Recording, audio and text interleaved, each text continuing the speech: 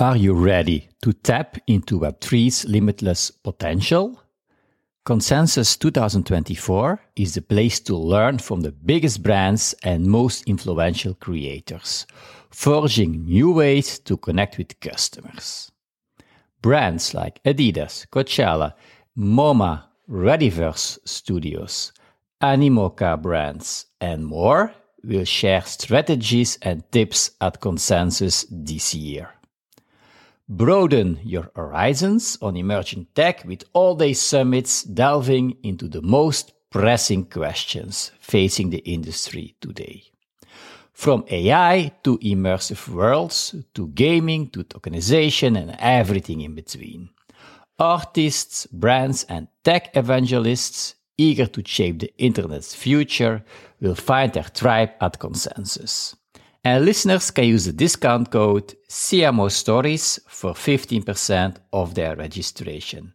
See also the show notes and the podcast episode description. I feel that one of the key takeaways I've had, just kind of like jumping through different industries and then countries that I've worked at, is being agile, and that also that your educational background only takes you somewhere, but it's always your curiosity that will help you take you much farther. Hello everyone and welcome to the Web3 CMO Stories podcast, Season 3, Episode 11. My name is Yuri Bilast and I'm your podcast host. And today I'm excited to be joined by Ipshita Kumar. Hi Ipshita, how are you doing? Hi Yuri, I'm doing very well, thanks. How about yourself? I'm good. It's nice weather in Belgium. I know that you are in Lisbon at this moment, so I guess it's quite hot over there. Almost waiting when the sun is going to cross as we're going to record this podcast. So you're going to see like a change of shadows. It'll be an interesting one. Interesting. Yeah. But, it gives so much energy for me anyway when I have the sun. But for our listeners, Ipshita, if they don't know you yet, let me give them a little bit of an introduction. So guys, Ipshita is a VP of brand innovation at the Web3 creative agency Hype. Ipshita is streamlining the adoption of Web3 and the metaverse by making the technology more accessible to brands and consumers. Drawing from her experience as a South Asian entrepreneur, she strikes a perfect balance between EQ and IQ to help brands triumph in Web3 with powerful community-led activations and go-to-market strategies. Next to her work at Hype, Ipshita is a co-founder of Lemonade, a multi-chain platform helping creators build Web3 communities online and in real life. In her free time, Ipshita is working with Albright Women and Ripple to make Web3 more accessible to women from all backgrounds. Well, that's already an exciting introduction. But Ipshita, maybe you can share a bit more about your journey from co-founding Lemonade to your current role as a VP of brand innovation at Hype. What were some of the takeaways that you can share with us? I feel that one of the key takeaways I've had, just kind of like jumping through different industries and then countries that I've worked at, is being agile, and that also that your educational background only takes you somewhere, but it's always your curiosity that will help you take you much farther. So for someone to come from a non-technical background in hospitality to now today work in Web3, something much more technical that a lot of people still today also struggle to understand the infrastructure, has only been because, again, you're curious, you want to learn every single day, and you're agile. So you move as the industry moves, you move as the market moves, and you stay curious. Yeah, I think that's important. The mindset, of course, being curious and also putting effort in it and having the right sources because, the space is evolving so fast. What do you do? Are you listening to podcasts, or are you attending conferences or listening to webinars, or how do you keep up to date? For me, I'm a reader, and I understand that different people learn differently, right? So there are people who consume podcasts or like audio material better.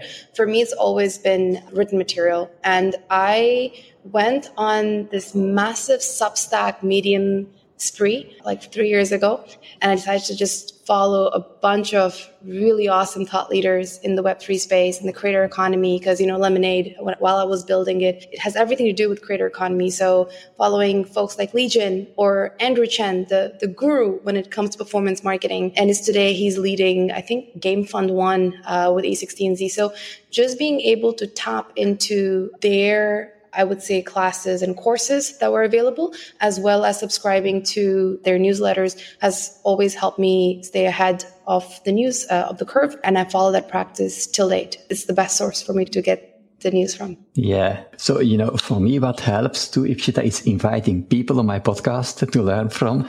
That's already helped me a lot to really dive into the space and to talk to people, but also listening to podcasts and talking to people and being in communities. And as you say, every day consuming content from a few thought leaders in the space. Now you are yourself considered as an authority in Web3. So I can ask you the question, what are some of the most critical aspects of technology that marketers should understand or should incorporate in their strategies? That's a very interesting question. And it's a question that I've constantly asked myself over the last year and a half while working with brands, just to kind of think about, okay, what should they be knowing? What do they need to know? And for now, because the answer can change maybe in 6 months as we learn and we adopt a different technology. I think for now, the way I see it is, do you want to learn the code behind making TikTok reels, or do you just want to use the features to make the most engaging reels, right?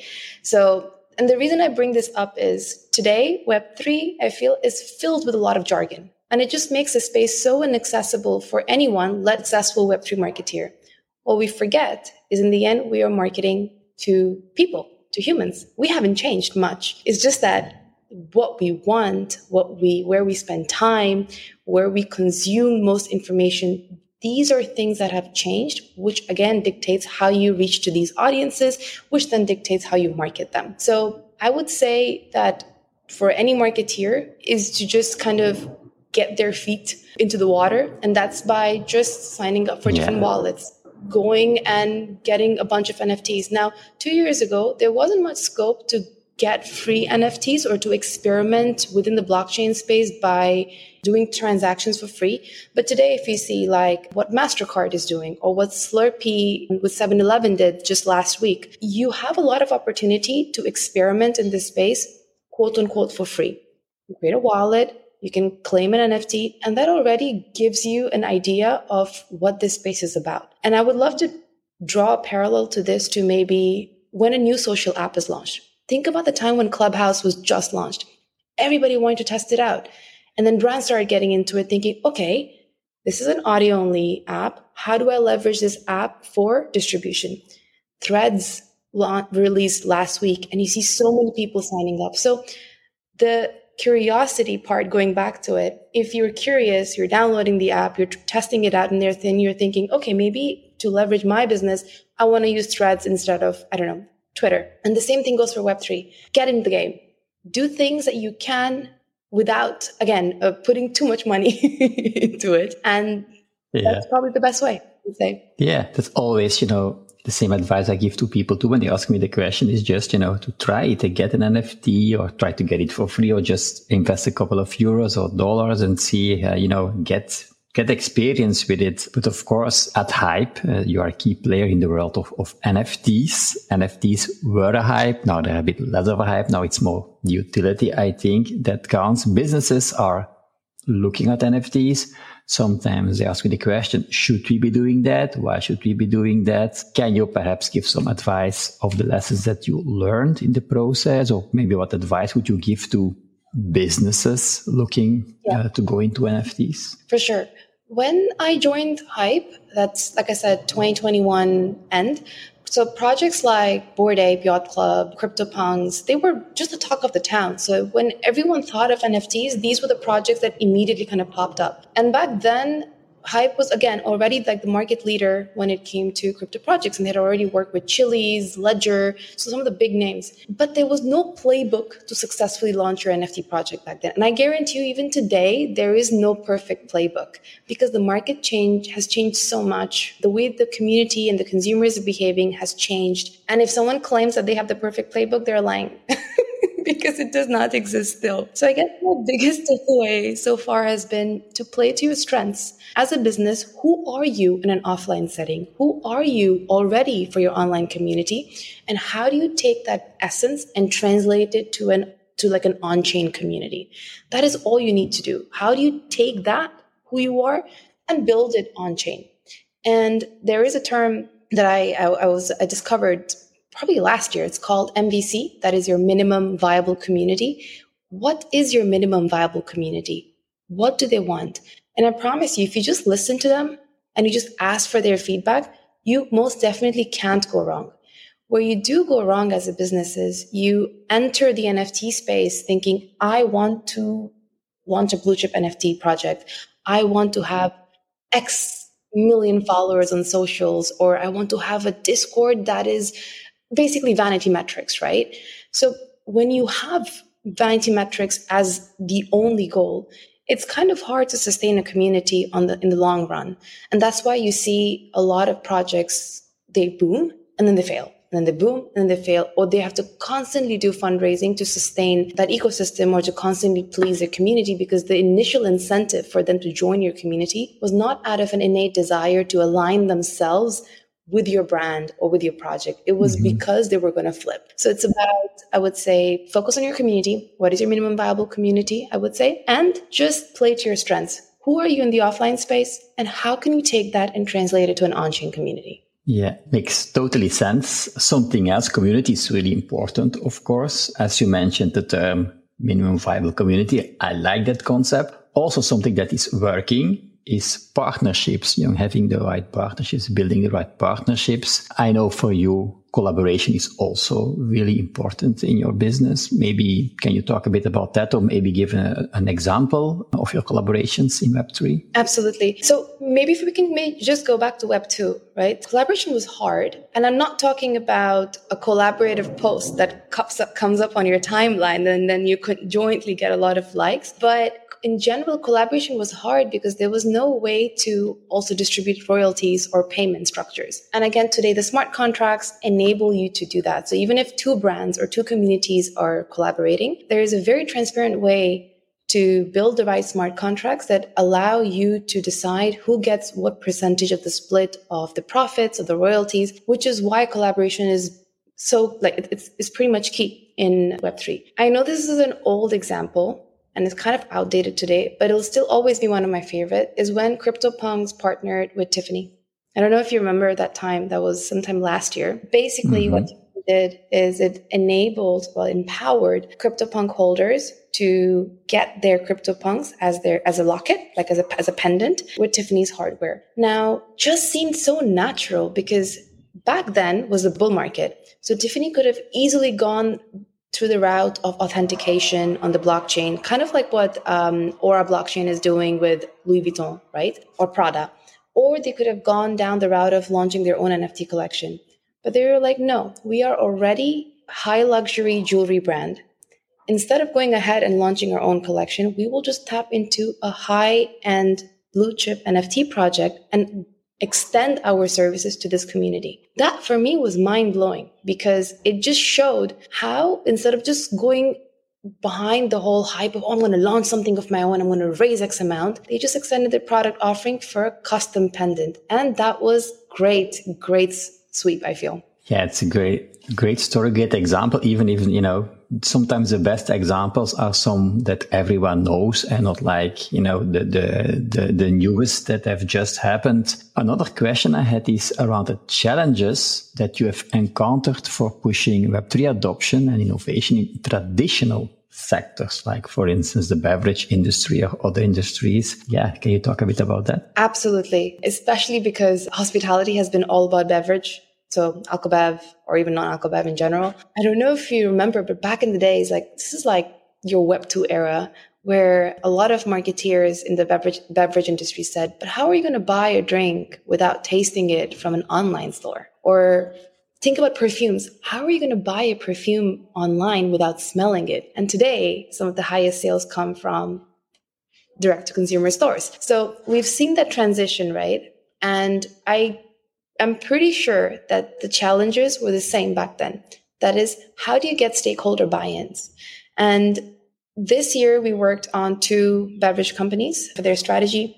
One of them is an alcobev company and the other one is a non-alcobev, is more in the energy drinks sector. And we noticed that a lot of them, even if on the brand manager side of things, they understand and they're curious, they want to push boundaries, the upper management, so the other stakeholders like the CMOs, they don't quite always get it. And that's okay. And that's totally fine, because probably the news that you're reading and all the collapse and all the uncertainty, or even the amount of investment that has been required until now to venture into Web3 has been huge.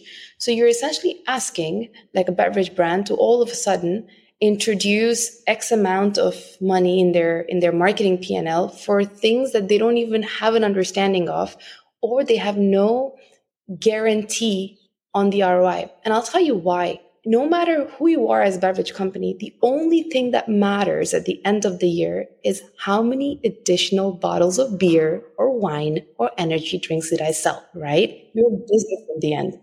You can do whatever you want, but every action always leads to how many more beers did I sell this year in my region? So if you're seeing other brands do these activations, but you can't attribute it to a specific ROI, then it's hard. So you're not going to get the stakeholder buy-in. So this is, I would say, like a common challenge that we have seen. The second challenge that we've noticed is when you're using platforms in Web 2, like Meta, TikTok, you never paid for any tech you never paid to build any tech. Right? Probably the last time you paid was the website that you built. But to create a profile, you don't need to pay Meta. You only need to pay them when you advertise. But in Web3, building your own minting site and your smart contracts, or like doing something in the metaverse, requires investment, which brands are not used to. So I'd say like these are two challenges that are just industry agnostic. And then with beverage, or let's say alcobev in general, we noticed that because you're dealing with wallet IDs and a lot of anonymous profiles, how do you make sure they're all 21 plus? Yeah. And how do you effectively market your alcohol to them? So I'd say these are some of the challenges that we've noticed, and we've kind of helped brands understand how to navigate it. A great solution for that is just create a 0% alcobev version, or a 0% beer version, and you can digitize that and you can start positioning that product in the right places for getting the top of mind. So yeah, I'd say those would be like my top 3 challenges that I've faced. Yeah, and often, to solve those challenges, I see brands going back to Web 2 technologies to combine them with Web 3 to make sure, to find somewhere a middle way, if you want, to solve them, because they want to know who are their customers, who is buying stuff, who is behind the wallet address, and so on. So yeah, that's also an interesting discussion, that one. Something else I wanted to talk to you about is, because I mentioned it in the introduction, so that in your free time you work on Albright Women. So tell us a bit about the gender dynamics that you have seen in the crypto space, and has it evolved over time? Yeah, give me some thoughts about that. Yuri, I spend a lot of time a week in meetings, like virtual meetings. Usually they're existing clients or it's for a new business with different projects. You'd be surprised, 99% of the time I'm the only woman, let alone a person of color in those calls. I would be on this Zoom call with like 10 screens and like, it's just all men. So it makes me sad, because I would love to see more faces of women, and also more people of color just being able to get access to leadership positions in Web3, and then who are also making those moves. But one thing I want is how amazing it's been to work at Hype. And why I say this is positions like head of developer relations, VP of marketing, chief financial officer, VP of metaverse, head of events. These are positions that are all owned by women at Hype. So to come to work in a culture where you see equality in like senior leadership, but also positions like developer relations that you would not necessarily think of a woman is owned by this amazing woman that we have. Her name is Olia. It's just really awesome. So yes, I do feel like there's a bit of imbalance, because I do attend a lot of meetings where I almost never see women. But at the same time, I also work in an agency where 160 people strong today, where there's some of the most awesome women to work with. So it's an interesting balance to have. On my podcast, if you would look at all the episodes, there have been a lot of women on it, like Sandy Gardner, who is VP at Unstoppable, like Carol Carpenter, who is like the CMO at Unity, like Crypto Megan, and so on. So there are a lot of women in the space, but I'm seeing, but I also like, to see that the podcast, I have people from lots of places, lots of stories so that it's really diversified. And so for me on my show, it's like, if you would be there, you would look at all the guests. So I like to have a balance, but I know in real life, it's not always like that. So it's interesting that it is evolving. Maybe one of the last questions of this podcast episode is, of course, what I always like to ask is about the future. Things evolve so fast, but what are you excited about?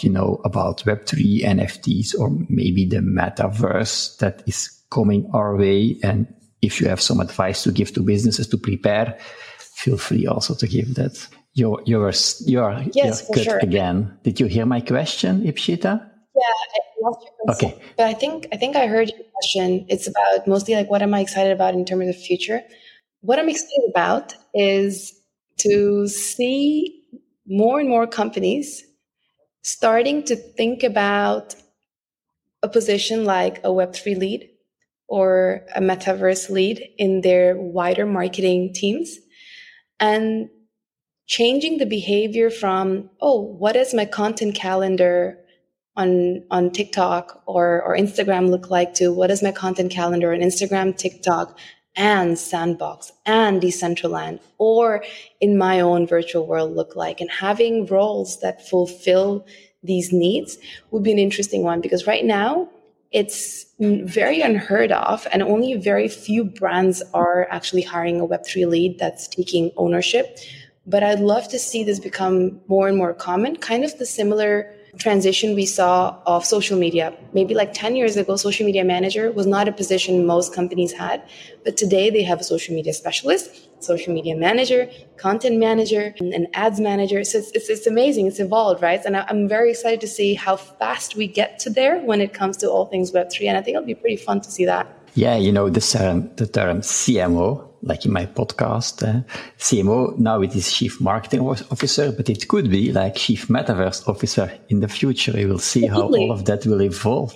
Yeah. And I read, I think it was yesterday, that also the European Union, they are already thinking of Web4 and virtual worlds and so on. So you see that still, actually, it's good that people talk about this, because when I talk to people around me about the metaverse and virtual worlds, they still look a bit like, what are you doing? Or is it really even a thing still? Because there is AI and so on. So by seeing other, I would say, evolutions, researchers, other people doing stuff with that, people building stuff, it's really exciting to see what the future brings. So, Ipshita, we are at the end of our episode. If people would like to know more about you, if they would like to follow you, where would you like to send them?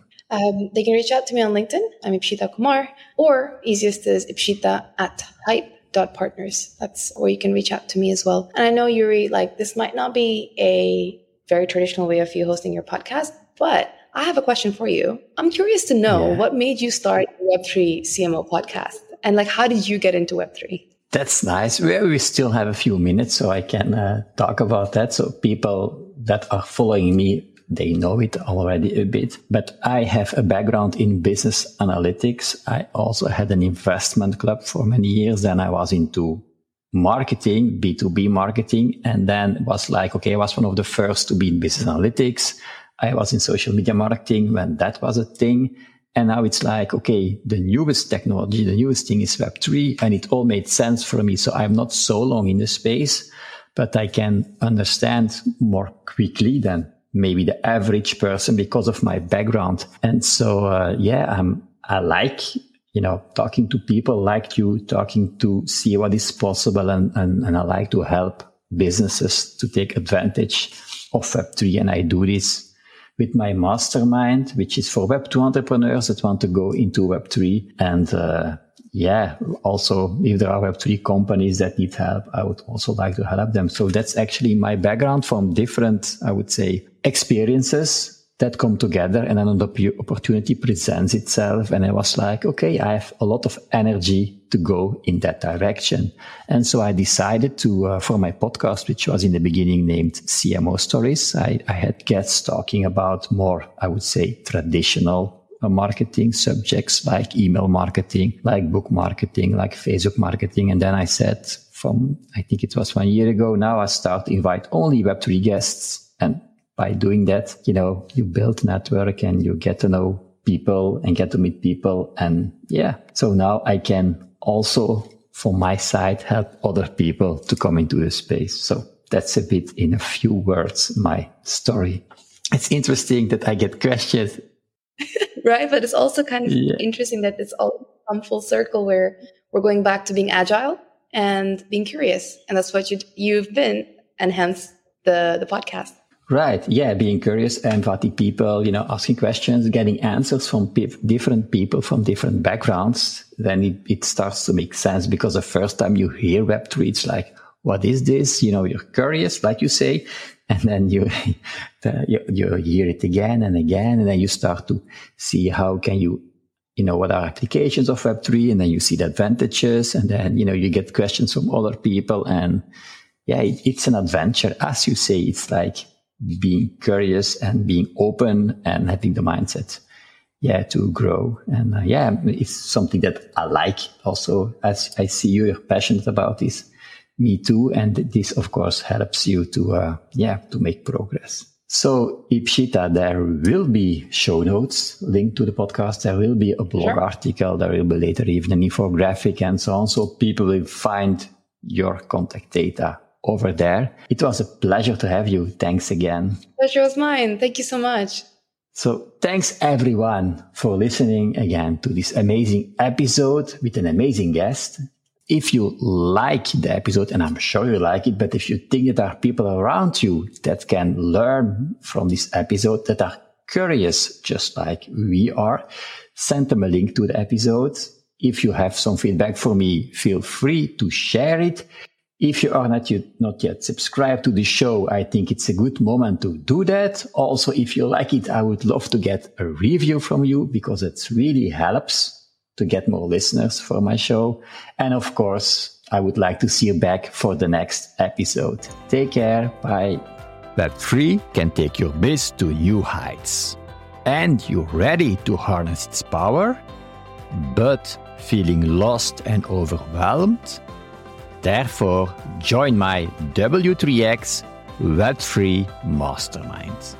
Send me a personal message for more info. You can find me everywhere on social media. There's only one person with my name, Yuri Bilast. Talk soon.